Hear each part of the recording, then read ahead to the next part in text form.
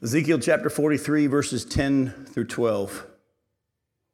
As for you, son of man, describe to the house of Israel the temple, that they may be ashamed of their iniquities, and that they shall measure the plan. And if they are ashamed of all that they have done, make known to them the design of the temple, its arrangements, its exits, its entrances, that is, its whole design, and make known to them as well all its statutes and its whole design and all its laws, and write it down in their sight, so that they may observe all its laws and all its statutes and carry them out. This is the law of the temple. The whole territory on the top of the mountain all around shall be most holy, because this is the law of the temple. We see two main purposes here for Ezekiel showing the Israelites the plans for the millennial temple. The first one is repentance. Look closely again at verse 10.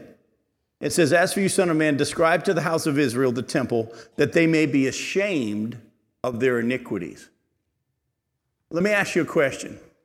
How is showing the Jews the plans for the new millennial temple, how is that going to make them repentant and make them ashamed of their iniquities? It sounds like a weird thing, doesn't it? Show them the plans so that they may be ashamed. You would think it would be show them the plans so they could get excited, but it's show them the plans that they may be ashamed. Well, let me ask you a question this way. Maybe this will help you. Why is God showing them plans for a new temple? Because the old one was gone. Yeah. Why was the old one gone?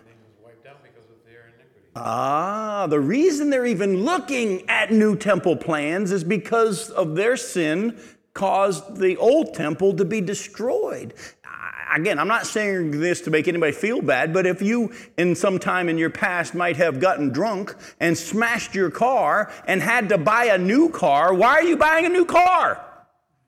Because of your stupidity. I'm kind of embarrassed. Well, I had to go buy a new car. Why'd you have to buy a new car? Don't ask. You know what I'm saying? In the same way, he says to them, show them the plans that they may be ashamed. The fact that he's even showing them a new temple.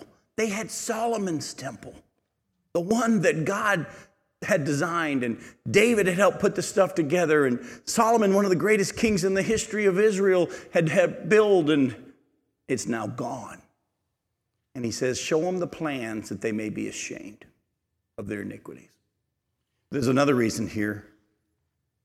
It's also to encourage them of God's forgiveness and future plan. It's to make them feel ashamed for what they've done. That's why we're even looking at new plans. But it's also to encourage them about God's future blessings and how there's going to be another temple, and it's going to be amazing, and it's going to be even bigger than the one before and all that. But there's a key, though, and that's what we're going to be talking about a little bit tonight. Look at verse 11. This is only for the repentant. That's why there's the word if.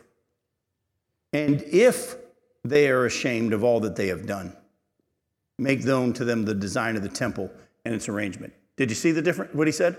Show them so they may be ashamed of what they've done. And if they are ashamed, then you can continue. Show them all this stuff. What I want you to understand is that God has a lot of cool things in store for us. Would we not agree that all of us have fallen short of God's glory? Would we not all agree that we all are unworthy of the blessings of God? But if we're repentant, for those who are repentant, there are future blessings and reward. And we see here, there's two main reasons why he's to show the Jews the plans. One, so they would be ashamed of what they've done. That's why they're even looking at a new plan, because the old one had to be destroyed because of them.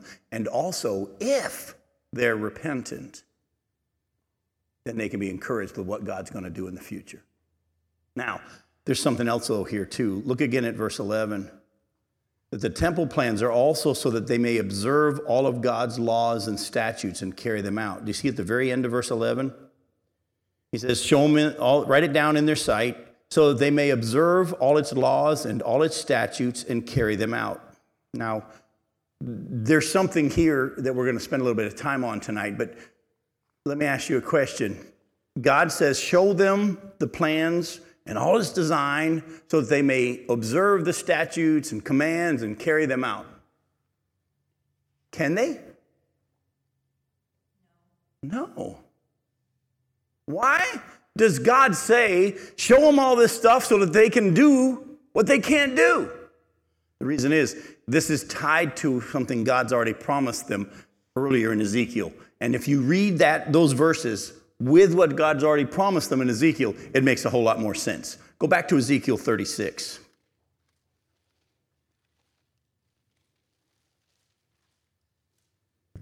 In Ezekiel 36, look at verses 22 through 36. Therefore, say to the house of Israel, thus says the Lord God, it's not for your sake, O house of Israel, that I'm about to act, but for the sake of my holy name, which you have profaned among the nations to which you came. And I will vindicate the holiness of my great name, which has been profaned among the nations, and which you have profaned among them. And the nations will know that I am the Lord, declares the Lord God, when through you I vindicate my holiness before their eyes. I will take you from the nations and gather you from all the countries and bring you into your own land, and I will sprinkle clean water on you, and you shall be clean from all your uncleanness and from all your idols. I will cleanse you, and I will give you a new heart, and a new spirit I will put within you, and I will remove the heart of stone from your flesh and give you a heart of flesh. And I will put my spirit within you and cause you to walk in my statutes and be careful to obey my rules. Do you see it? When is this going to happen? When is this prophecy and this promise of God going to be fulfilled for the Jews? During the millennial kingdom. One of the reasons we know this hadn't been fulfilled yet, people say, wait a minute, he's brought them back into their land. They became a nation again in 1948, and the Jews are back in their land. No. The prophecy says that when God does this, and he brings them from all the nations back into their land, then all the nations will know that he is the Lord. Is that the case? Do all the nations know that he is the Lord? No. The Jews, have they turned to the Lord in full faith, and every Jew knows the Lord like the prophecy said? No. This is going to happen in the millennial kingdom. That's further evidence of the fact that this temple, these plans that we're seeing here, are actually going to be the millennial temple plans, because that's when they're going to be able to observe his statutes and obey his commands, when the Spirit of God empowers them to do it. Keep in mind, there was the first temple that had just been destroyed, the one of Solomon that had been destroyed because of Nebuchadnezzar. Then, as you know, Ezra and Nehemiah were allowed to go back from Babylon, and some Jews went back to Jerusalem to rebuild the walls and the temple, and of course they rebuilt it. But the people that had seen Solomon's temple now saw Ezra and Nehemiah's temple, and it was so much smaller, the footprint was smaller, they wept. Other people were rejoicing, but the people that had seen the old one were weeping because it was so small. And by the way, the Spirit of God never indwelt Ezra and Nehemiah's temple. And old Herod actually added to it to be nice. He actually added on to it, made it bigger and prettier. And if you remember when Jesus was walking there in Jerusalem, his disciples came to him and said, hey, look at the temple and all its buildings. And what did Jesus say? There's not going to be one stone of this left on top of another. It's all going to be destroyed. And because he came, offered them the kingdom right then, and they rejected him and put him to death, a judgment again came on the nation. And they were not only removed to Babylon this time, they were scattered to all the nations. And he destroyed the temple. Oh, there's going to be another temple, not the one we've been looking at here in Ezekiel. There has to be another one to be built, because the prophecy clearly says that during the middle to the end of the tribulation period, the Antichrist is going to step in a wing of the temple, declare himself to be God. So there's going to be a third temple that's going to be built, but this one is the fourth one. This is one that's going to be a fourth temple. And that's when God is going to erase the sins of the Jews after the end of the tribulation period. The few that remain, the remnant that survive, they will all know the Lord. Remember, the prophecy says you won't need any teachers saying know the Lord, because they'll all know me. Talking about the Jews, from the least of them to the greatest. At the end of the tribulation period, at the millennial kingdom, he's going to erase their sin. He's going to wash them clean. He's going to put his Spirit within them and move them to follow his decrees. Oh, we have that role now, remember? We've been given that responsibility now. You've heard me teach on this, but I'm going to remind you, in the church age, as a part of the called out ones, the ecclesia, what has God promised us when we by faith come to him through Jesus Christ? I'll erase your sin. I'll put my spirit within you, and I'll move you to obey me. And like we've touched on before, and I want to spend a little bit more time on tonight, the church today would agree that we've had our sins forgiven and the Spirit of God's in us, but very few of us really understand the empowering of the Holy Spirit to cause us to obey Him. We've all been taught you can't do anything to save yourself. God has to do it, and you got to receive it by faith. But now that you're saved, you need to live for Jesus. Has anybody heard that kind of preaching? We were raised in an era of you can't save yourself, God has to do it. But now that you're saved, you need to live for Jesus. And we've tried. How'd that work out?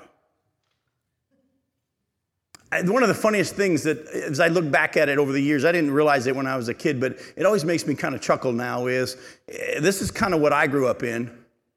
You can't save yourself. God has to do it, but if you'll receive it by faith, just come on down this aisle and you can give your life to Jesus. And we did.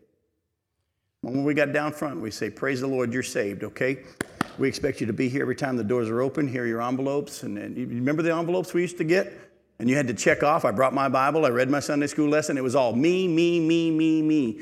How many of you, there were a lot of people last night. How many of you tonight remember the old Sunday school pins you used to get? You got a Sunday school pin, and then every year you could add on the next one, and they would kind of connect.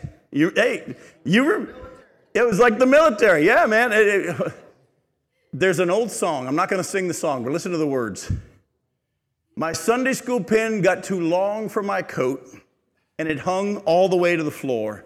I haven't missed a Sunday in 33 years, and next year would have been 34.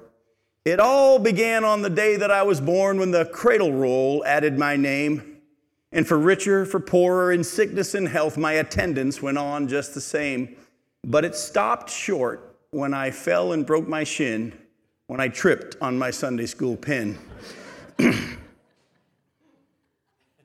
What did God say to the Jews? I'm going to cause you to obey my commands. I'm going to make you carry this out. We have the power of God within us that wants to live that out through us today.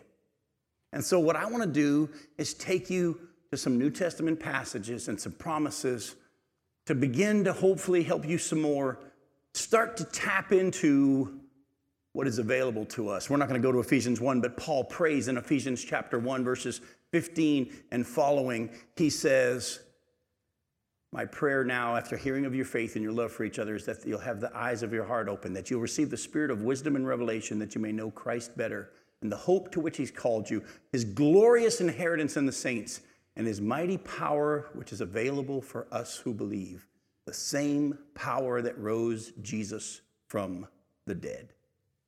Oh, I'll make a little commercial. I know what I'm teaching on the cruise ship now, praise the Lord.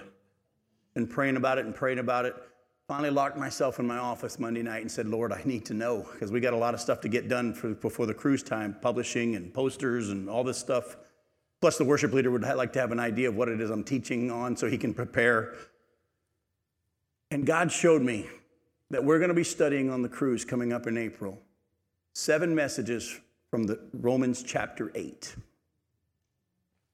And as I was breaking Romans chapter 8 down into 7 messages, it all of a sudden opened up that the 2 prayers that Paul prayed in Ephesians chapter 1 and Ephesians chapter 3 are dealt with in Romans chapter 8 in great detail. Remember how I told you how he prayed that they would know Christ better, know the hope to which he's called you, glorious inheritance in the saints, and his power available for us who believe. He then in chapter 3 in verses 14 through 21 actually goes on and says, my prayer is that you, together with all the saints, would be rooted and grounded in love and would know, together with all the saints, the height, the width, the depth, the breadth of the love of God. And in chapter 8, Paul deals with how there's no condemnation in Christ. He goes on into how that same power that rose Jesus from the dead will give life to our mortal bodies. Isn't that interesting? He's not saying we know we're going to get a new body when we get we get raptured. We're getting new ones. But the promise is that the Spirit of God that lives within us would give life to these mortal bodies. He then also goes on and talks about how we're co-heirs with Jesus Christ in Romans. He talks about the future reward that's coming and the inheritance and all this stuff. And how does he end Romans chapter 8? Nothing will separate you from the love of God. So it's not too late, by the way, for anybody that's listening to sign up, but you better sign up quick. It's going to be a blast to study 7 messages from Romans chapter 8 in our study, paralleling them with Ephesians 1 and Ephesians 3. But again, what did Paul pray? He said, my prayer is that your eyes would be open, that you would know the power that's available for Christians. Go to John chapter 15. As you're turning to John chapter 15, we're looking at verses 4 and 5. Remember, Jesus has already had the Last Supper with his disciples in the upper room. He's already washed their feet. He's already had the teaching about the fact that the Holy Spirit had been with them, but is going to be in them. And in that day, they're going to realize that he's in them and he's in the Father and they're in him. And it's an amazing promise. And so chapter 15, he says this in verses 4 and 5. He said, abide in me and I in you, and as the branch cannot bear fruit by itself unless it abides in the vine, neither can you unless you abide in me. I am the vine, you are the branches. Whoever abides in me and I in him, he it is that bears much fruit. For apart from me, you can do nothing. We know this verse, but how many of us really have looked at what Jesus is saying? He said, if you abide in me and you rest in me and you walk with me and you trust in me, just like the branch is connected to the vine and the power, the sap flows through that vine and it produces fruit, my Spirit will take over as you rest in me and you will produce much fruit. Because apart from me doing it through you, you can do nothing. That's why so many of us have been so frustrated. That's why many of us struggled with many times of doubting whether or not we're even saved. Anybody go through that horrible dilemma? It's because we tried to live the Christian life and we weren't doing so good. Maybe I'm not saved. No, we had never been taught about abiding and walking in the Spirit and trusting that God's going to do what he said he would do. Go to Colossians chapter 1. Look at verses 28 and 29.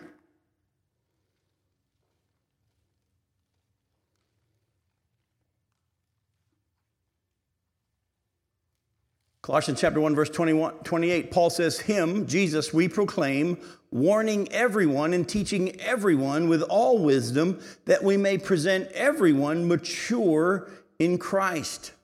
For this I toil, struggling with all his energy that he powerfully works within me. By the way, you will never find anybody that's walking in the Spirit say, I'm burnt out. Does the Holy Spirit ever run out? Didn't Jesus promise rivers of living water that would flow up from within us? Yet we hear of burnout in the church all the time. 2 reasons why you're experiencing burnout. One is you might be doing something God doesn't even want you to do and he's letting you do it on your own. Or 2, you may be even doing what God's asked you to do, but you're doing it in your own strength. Either way, it's not good. You'll never see burnout. Paul says, I toil, I labor, but it's actually his power. It's his power. You know how Jesus, when the disciples had gone into town in John chapter 4 to go buy food, they come back and they see him talking to the woman, and they say, Master, teacher, eat something. And what does he say? He goes, I have food that you guys don't even know about. Is he packing snacks? What's he talking? No, he was being invigorated by the Spirit as he was doing the will of the Father. They're thinking about lunchtime. He knows that he's being empowered by the Father to speak into this lady's life. I got food that you don't even know about. Go to 1 Thessalonians chapter 5. By the way, keep Colossians 1, 28 and 29 in your mind. If you want to put a bookmark there, you can. It's going to be important because I'm going to ask you a question in a little bit. 1 Thessalonians chapter 5. Look at verses 23 and 24.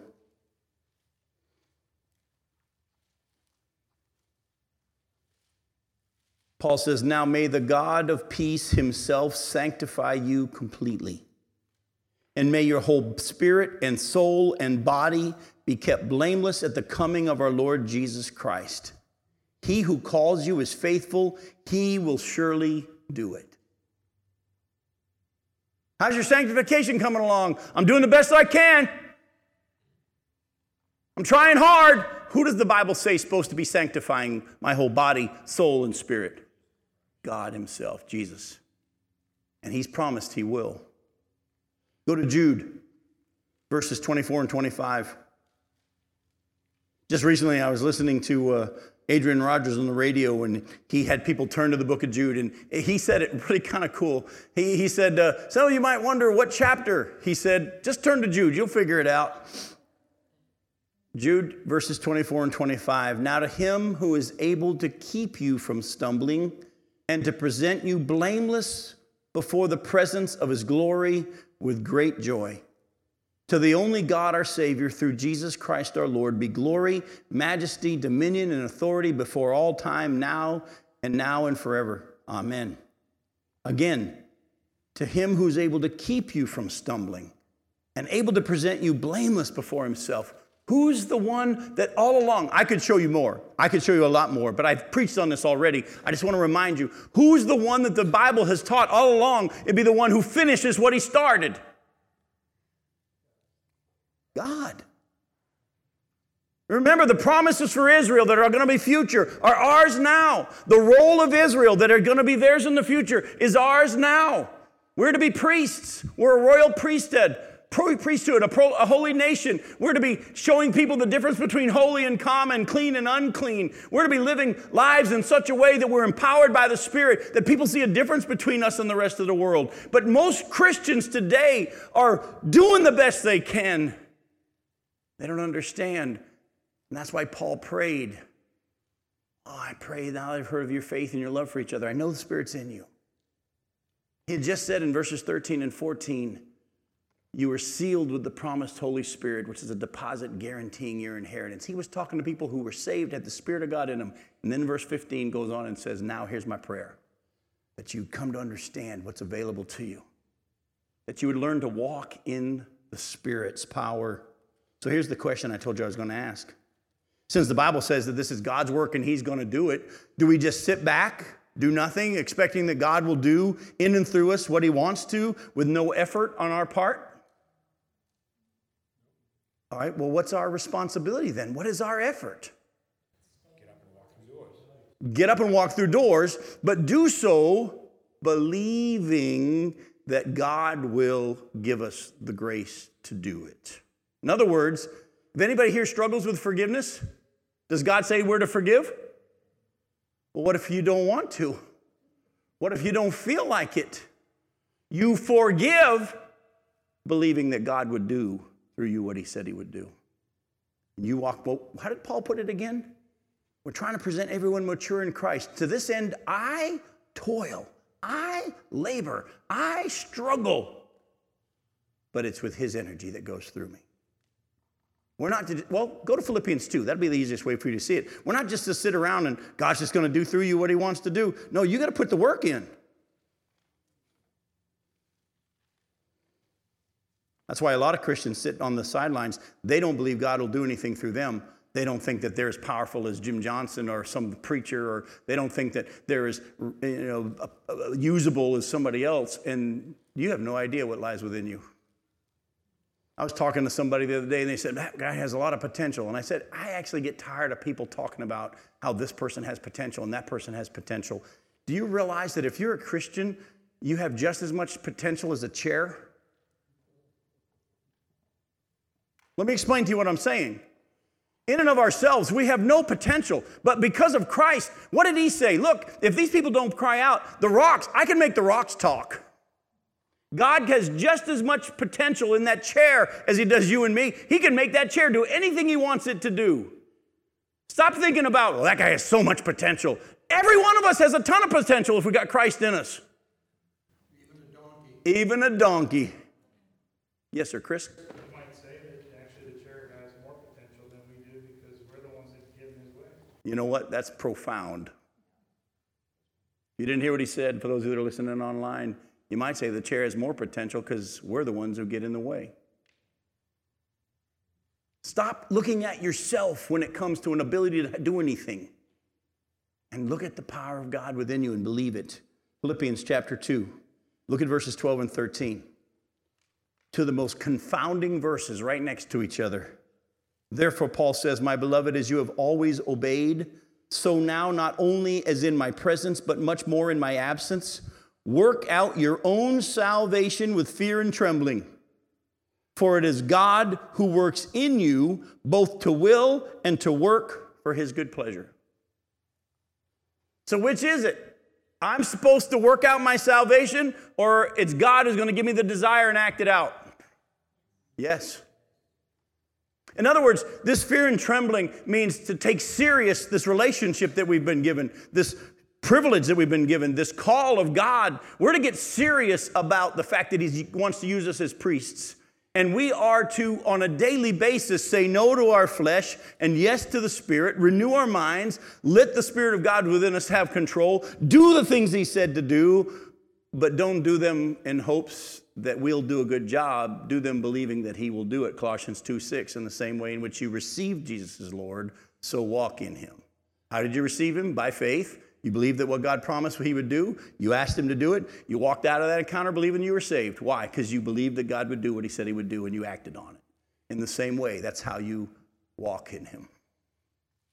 Everything he's asking you to do, just do it. But believe that God will give you the grace. I had this conversation with my wife just recently. She's like, Jim, you're able to just, if someone were to ask you to just stand up and speak in front of 10 or 100 or 10,000 people, you could just start preaching without even preparing. I go, so could you? She goes, no, I couldn't. That's because you're looking at yourself. If God had asked you to do it, doesn't the Bible say that he'll give us the words when we need them? Doesn't the Bible say in John 16, one of the roles of the helper, the Holy Spirit, is to bring to our remembrance the things that he's taught us? I said, Becky, you may not realize it because you've been taught to look at yourself. But if God told you to stand up in front of 10,000 people and speak, he would empower you to do it. He'll cause you to obey whatever it is he's asked you to do. Now, here's where we have to go even deeper. We are to live holy, obedient lives by faith that God will empower us to carry them out. In order to do that, though, we have to understand, before the priests were allowed to perform their duties, what did they have to do first? I'm sorry? Yeah, be sanctified. Go through a cleansing. They had to cleanse the altar. They had to cleanse themselves. They had to wear holy garments. And I want to take some time tonight, and I just want to let the scriptures speak. I'm not going to try to play the role of the Holy Spirit. I'm not here tonight to convict anybody. I'm not here to try to make anybody feel guilty. But I want you to understand, I believe that the Lord showed me in last night's study and tonight's study as well, that we need to take some time to really take serious the fact that many of us as Christians aren't really. We get excited about God doing his work through us, but we don't understand before he'll work through us, he has to wash our feet. There's sin that has to be dealt with so that we can be used as his priests. And I don't know what it is that he'll speak to you about or me about, but I just tell you, listen to what the scripture has to say. Go to 2 Corinthians chapter 6. I was just kind of doing a study on this topic, and I came across this passage, and I was blown away by how much it sounded like, especially at the end of it, the exact same instructions for the priests in the Ezekiel temple. In 2 Corinthians chapter 6, look at verses 14 through chapter 7, verse 1.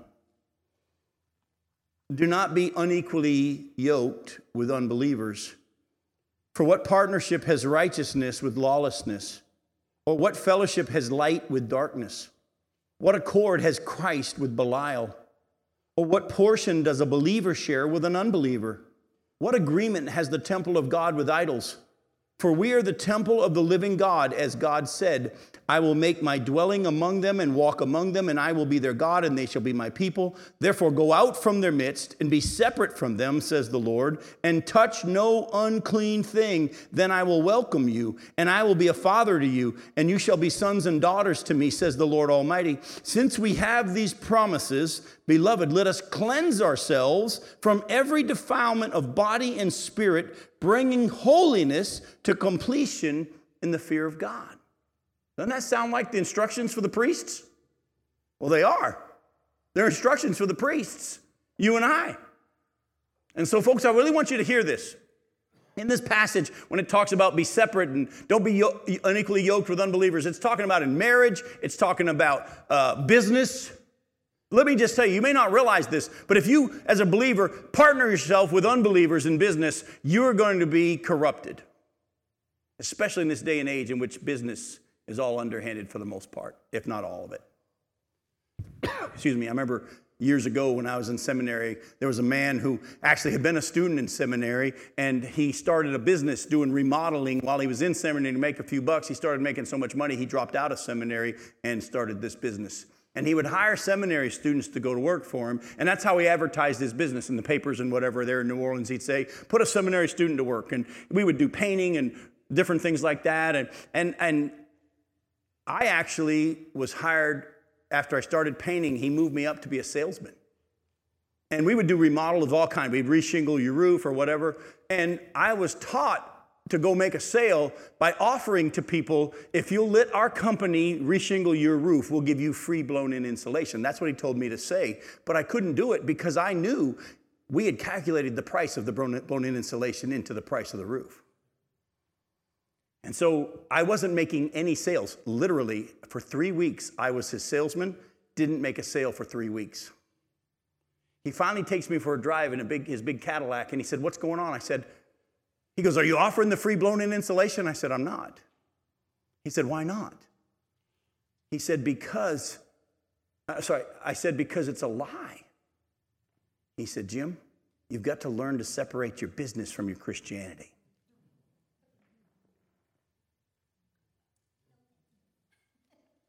Does this mean we have no contact with unbelievers? No. Jesus loved sinners. He ate with sinners. He hung out with sinners. The Bible's not saying we should have no contact with sinners. Otherwise, we'd have to isolate ourselves from the world. That's going to happen. But we need to understand that a lot of things we do, we should not be doing. You notice how the world went nuts when Mike Pence said that he would never eat alone with a woman that wasn't his wife? They called him a misogynist and all this kind of stuff. No, he was showing the difference between holy and common, clean and unclean.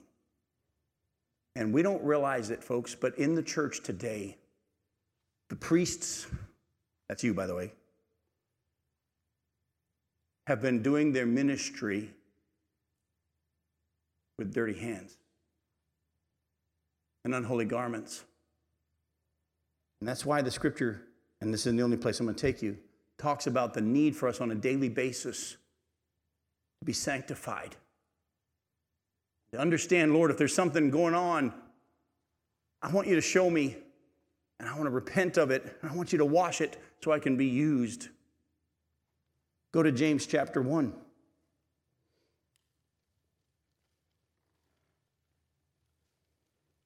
Look at verse 21.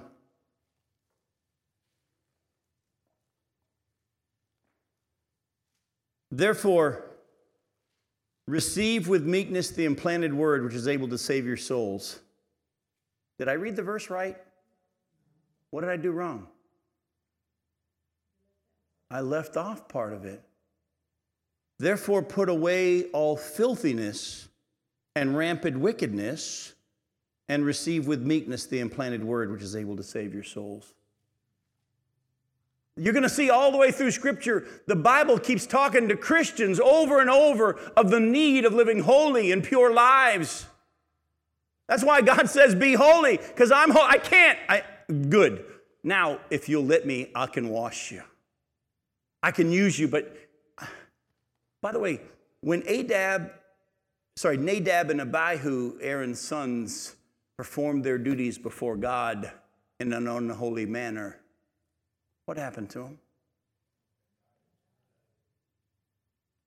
Let me ask you an honest question today. We see in the beginning of the church age, Ananias and Sapphira were struck dead by God. I believe they were believers. They were struck dead by God. The early part of the church, the early part of the nation of Israel, when they go into the promised land and they go to defeat Ai, and there was people who disobeyed, Achan and his family, and they stole some of the stuff from Jericho, which they weren't supposed to do. What did God do to Achan and his whole family? He put them to death. When the tabernacle had just been built, and Aaron and his sons are serving as priests before God, and Nadab and Abihu go in drunk, what did he do? Let me ask you an honest question. The Bible does say there is such a thing as a sin unto death for believers, where God says, I'm taking you home early because of disobedience. What if God struck us, I say us, all dead? You can't lose your salvation if you're secure, if you've been sealed by the Spirit. But what if God struck us all dead every time we tried to do his work without being cleansed? Would anybody be here? Probably not. But he's gracious. But at the same time, that doesn't mean that we lower the standard. I know it's hard to believe by looking at me, but when I played basketball in college, I could dunk a basketball. I had a 36-inch vertical leap, and I could dunk a basketball with ease. But what I really loved was going with my brothers behind the elementary school over in Palm Bay and playing on the 8-foot goals. You know why? Because on the 8-foot goals, I could do 360s, I could catch alley-oops, and we would go and dunk for hours on those 8-foot goals. All I had done, though, was make it easy by lowering the standard. God's word says that for us who are his priests, the standard has not been lowered. Are you flirting with things of the world and things of God? How are you going to distinguish for the world the difference between holy and common, clean and unclean? If you're known to do an underhanded deed in business just like everybody else, but you claim to be a Christian. Again, my job is to just share with you the scriptures and let the Holy Spirit speak. You're in the book of James chapter 1. Just turn back probably one page in your Bible to Hebrews chapter 12. Look at verse 1.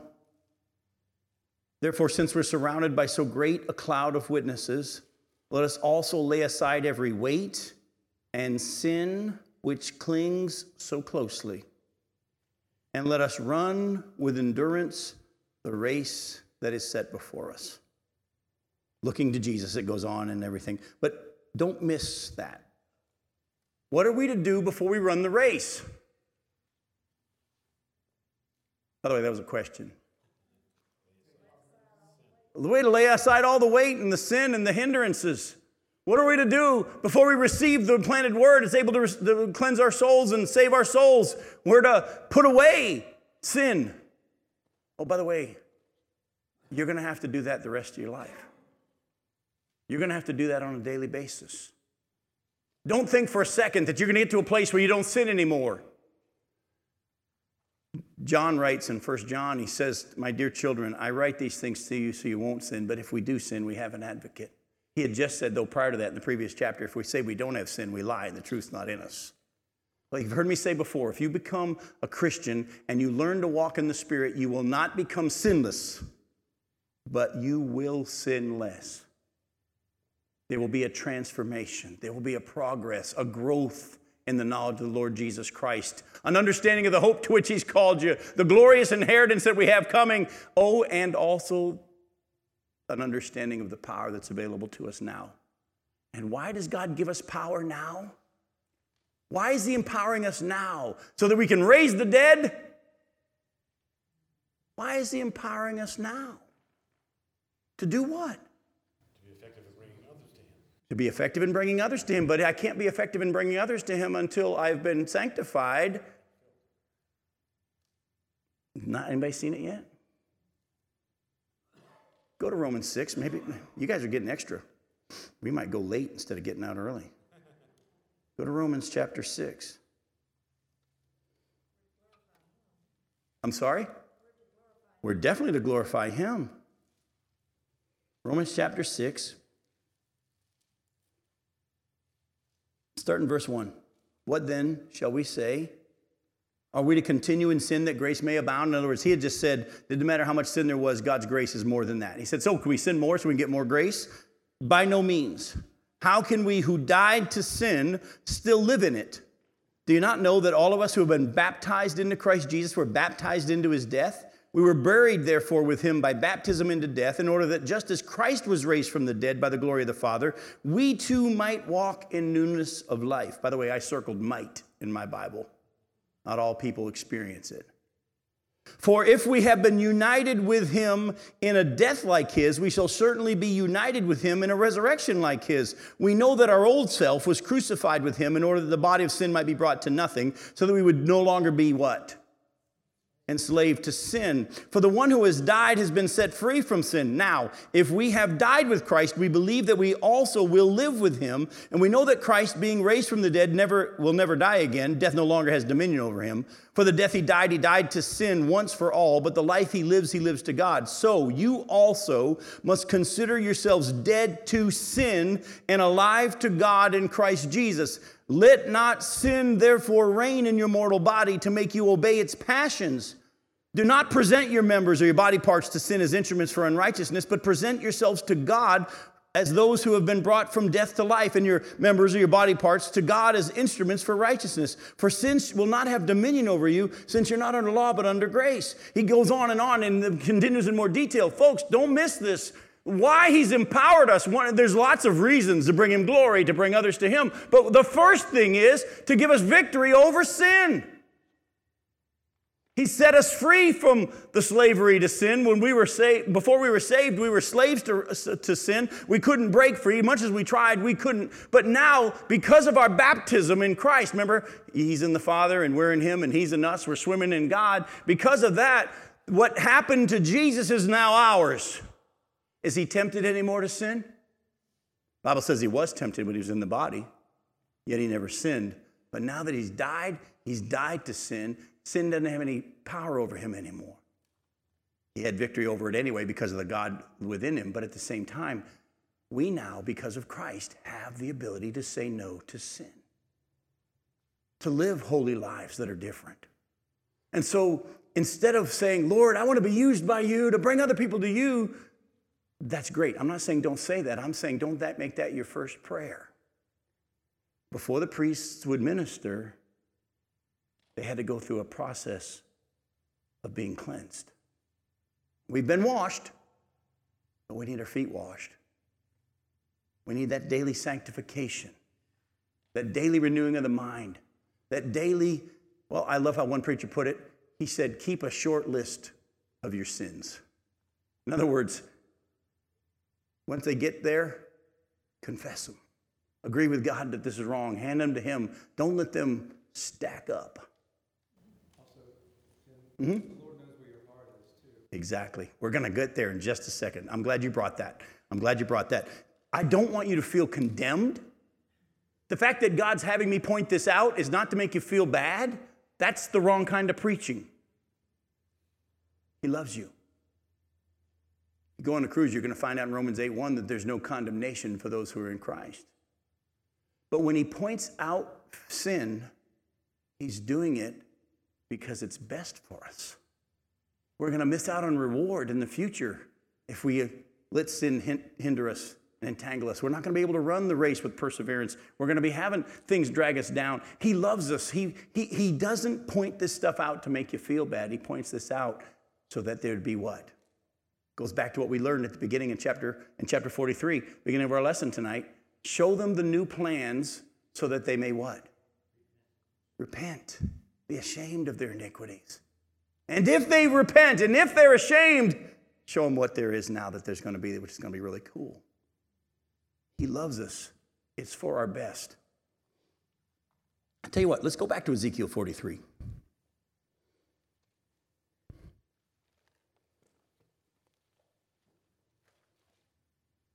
Look at verses 13 through 27.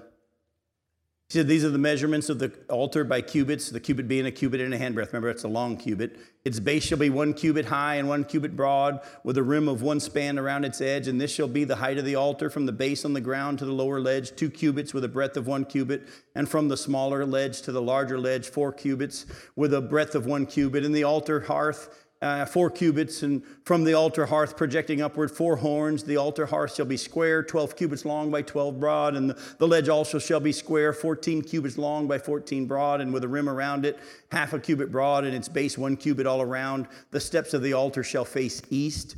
And he said to me, Son of man, this says the Lord God, these are the ordinances for the altar. On the day when it is erected, for offering burnt offerings upon it, and for throwing blood against it, you shall give to the Levitical priests of the family of Zadok, who draw near to me to minister to me, declares the Lord God, a bull from the herd for a sin offering, and you shall take some of its blood and put it on the 4 horns of the altar and on the 4 corners of the ledge and upon the rim all around. Thus you shall purify the altar and make atonement for it. You shall also take the bull of the sin offering, and it shall be burned in the appointed place belonging to the temple outside the sacred area. And on the 2nd day you shall offer a male goat without blemish for sin offering, and the altar shall be purified as it was purified with the bull. When you have finished purifying it, you shall offer a bull from the herd without blemish and a ram from your flock without blemish. You shall present them before the Lord, and the priest shall sprinkle salt on them and offer them up as a burnt offering to the Lord. For 7 days you shall provide daily a male goat for a sin offering, and a bull from the herd, and a ram from the flock without blemish shall be provided. 7 days shall they make atonement for the altar and cleanse it, and so consecrate it. And when they have completed these days, then from the 8th day onward, the priest shall offer on the altar your burnt offering and your peace offerings, and I will accept you, declares the Lord God. Again, we see that same picture. The altar even had to be cleansed before it could be used. Now, I got to be honest with you. As I look at this kind of stuff, I say, thank you, Lord, that I'm in the church age. Because I'd be so worried that I'd mess this up, and I'd miss something. I'm not really good at following instructions. But then again, at this time, are they going to be trying to follow the instructions in their own strength? Or is God going to be empowering them to do it? He's going to be empowering them to do it. Remember, these sacrifices and offerings do not cleanse people from sin. Only the blood of Jesus can cleanse people from sin. The Old Testament sacrifices and offerings pointed toward Christ. These point back, just like we do with the Lord's Supper. What did Jesus teach us when he taught us to take the Lord's Supper? He said, do this, what? In remembrance of me. Whenever you eat the Lord's Supper, you do it to remember what Jesus has done. That's why I don't have any problem with sacrifices in the millennial kingdom, because it's just like our taking the Lord's Supper. It points back to what he's done. And remember, and don't forget this, the Bible's shown us in the prophecies that during this time of the millennial kingdom, the Jews are all going to know him. Every Jew is going to know the Lord, but the Gentiles aren't all going to know him yet. The ones that are being born and all that stuff. And so what's going to happen? The Bible says that people are going to grab the Jews and say, take us to Jerusalem. We hear that the Lord is there. We want to go up to Jerusalem and hear the law. And the priests are going to be ministering to the Lord and to the people. And what are they to be doing? They're to show everybody the difference between holy and common, clean and unclean, teaching them the statutes and the commands of God. That's our role now. For those that don't know him, we're to be used of God. Now, some of you would say, boy, wouldn't that be cool? Wouldn't it be neat that people would say, I want to come meet the Lord. I want to come meet the Lord. Can you show me where the Lord is? But actually, the Bible says that's happening now. Did you not know that Jesus in John chapter 4 said the fields are white unto harvest? I want to challenge you to stop trying to do what God's called us to do as priests in your own strength, but to do it in the power of the Spirit. Listen closely. Without realizing it, because we've never been taught how to let Jesus do through us what he wants to do, what he's promised he would, we have manufactured in our own flesh, in our own strength, in our own marketing schemes even, trying to accomplish the work of the Spirit in man's energy. For example, the Bible teaches that when we're to go out, we're to only go where he sends us to go, and we're only to speak to who he tells us to speak to. Remember how when he sent his disciples out 2 by 2 the first time, he said, don't go to the Gentiles, go only to the lost sheep of Israel. Don't even go to the Samaritans, just to the lost sheep of Israel. Does he not care about the Gentiles? Of course he does. But there's going to be a time, and he's got a plan for that as well. And as he scattered them, some went here and some went there, and he determines. But what do? We sit around in our meetings and we come up with all these ways that we can reach. We got to get the message to the whole world. And so I'll tell you what we're going to do. We're going to send you here and we're going to send you here. And this window hasn't been reached yet. So we're going to try to send some people here. And we try to, in our own strength and our own energy, accomplish what is only done by God. Has anybody ever heard a preacher say, if you all would invite one person next week, we can double our attendance in one Sunday? You ever heard that? And that makes a ton of sense. Would that be of God or of man? It's really hard. Like for me, this past week, or like 2 weeks now, a friend within our complex lost her husband. And, you know, I've spoken to her because we go once a week to a meeting. And so I talked to her, you know, about Christ and whatnot. And so I felt like, you know, I knew he wasn't A believer. Mm-hmm. And I wanted to say something and I didn't, and I was over her house, and then 2 days later he dies, you know, and I feel like, you know. Now, I'm going to say this as nicely as I can. You may have missed out on a reward, but don't think that if you didn't tell him, he never heard. God's way bigger than us, and he knows how we're chickens sometimes. He has heard. Everyone's heard. John chapter 6, verse 45, as it says in the prophets, they all will be taught by God. Whoever listens comes to the Father. Now, yes, there are times that he challenges us and puts it on our heart, and we go and we chicken out because we're afraid. We don't trust that God's going to give us the grace, and we'll miss out on reward for that. But don't think for a second that if he's in hell, it's because of you. It's not because of you. You understand what I'm saying? That's a great point. These rituals that the priests have to perform and will perform in the millennial kingdom have no meaning, though, without, as you just said, without the proper heart of the worshiper. God knows your heart. If your heart is desire to, by the way, did David do some pretty major sins? Would you say King David did some pretty major sins? Like sleeping with a lady that was married to somebody else and getting her pregnant and then trying to hide it by getting him drunk to get him to go back and cover up his sin. And then when he wouldn't do that, having him killed. I would say David did some biggies. But David was described as a man after God's own heart. And so I want to challenge you in the last little bit we have left here. Listen to Isaiah chapter 1. Isaiah chapter 1. Look at verses 11 through 20.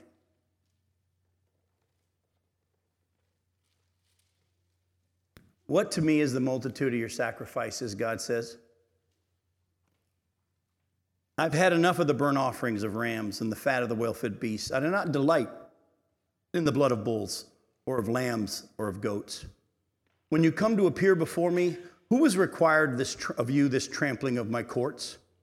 Bring no more vain offerings. Incense is an abomination to me. New moon and Sabbath and the calling of convocations. I cannot endure iniquity and solemn assembly. Your new moons and your appointed feasts, my soul hates. They have become a burden to me. I'm weary of bearing them. When you spread out your hands, I'll hide my eyes from you. Even though you make many prayers, I will not listen. Your hands are full of blood. Wash yourselves, make yourselves clean, remove the evil of your deeds from before your eyes. Cease to do evil, learn to do good, seek justice, correct oppression, bring justice to the fatherless, plead the widow's cause. Don't read any further just yet, but we're going to read further. Don't read any further just yet. God says to the nation of Israel, I'm tired of your sacrifices. I'm getting weary with all these bulls. You're coming and you're offering your worship, but you're also doing it with iniquity and sin in your lives and blood on your hands. But God, you're the one who told us to do all this. No. All this stuff was to be a picture of your heart. And many of us in the church today are like the Pharisees that Jesus talked about in Matthew chapter 15, verses 8 and 9, where Jesus says, these people honor me with their lips, but their heart is far from me. Folks, I want to challenge you tonight. Pray the Spirit of God inspires us to desire. Well, by the way, he'll give you the will and he'll act it out. Remember that? But we have to take serious what he said. I challenge you to live holy lives. Yes, we want to bring people to Jesus. Yes, we want to be used to show people who he is. But what if we spent a little bit of time getting cleansed? Laying aside the sin that so easily entangles. Putting away the rampant. Isn't that interesting? The Bible would use the word rampant wickedness. Oh, after they hear God saying, I'm sick of this. I'm tired of your feasts. I'm tired of you doing iniquity and coming to worship. Why don't you cleanse yourself? Hopefully they would come to a place and say, how? That's the next verse, verse 18. Come now, let us reason together, says the Lord. Though your sins are like scarlet, they shall be white as snow. Though they are red like crimson, they shall become like wool. If you're willing and obedient, you shall eat the good of the land. But if you refuse and rebel, you shall be eaten by the sword, for the mouth of the Lord has spoken. The Bible is very, very clear, folks, that those of us who have been called to be priests in this time called the church age have been called to live lives among the world that shine as light in the darkness. And we're living in a time in which the church around us, and I say church in quotes, is lowering the standard all the way around. Most, and I hate to say it, many, if not most Christians today are falling prey to homosexuality is okay.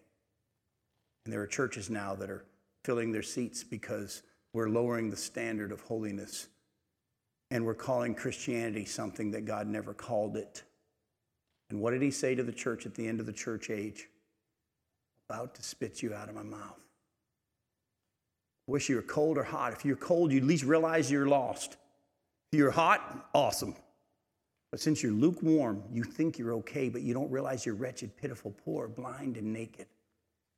Would you with me pray for yourselves and for the church in these last days? That there would be a distinction between the holy and the common, the clean and unclean. That only is going to happen on an individual basis as we learn to yield to the Spirit. And on a daily basis, keep that short list of sins. Have him cleanse us. And we move forward, and he'll use you. And then have him cleanse us, and he'll use you. All right? I love y'all. See you next week.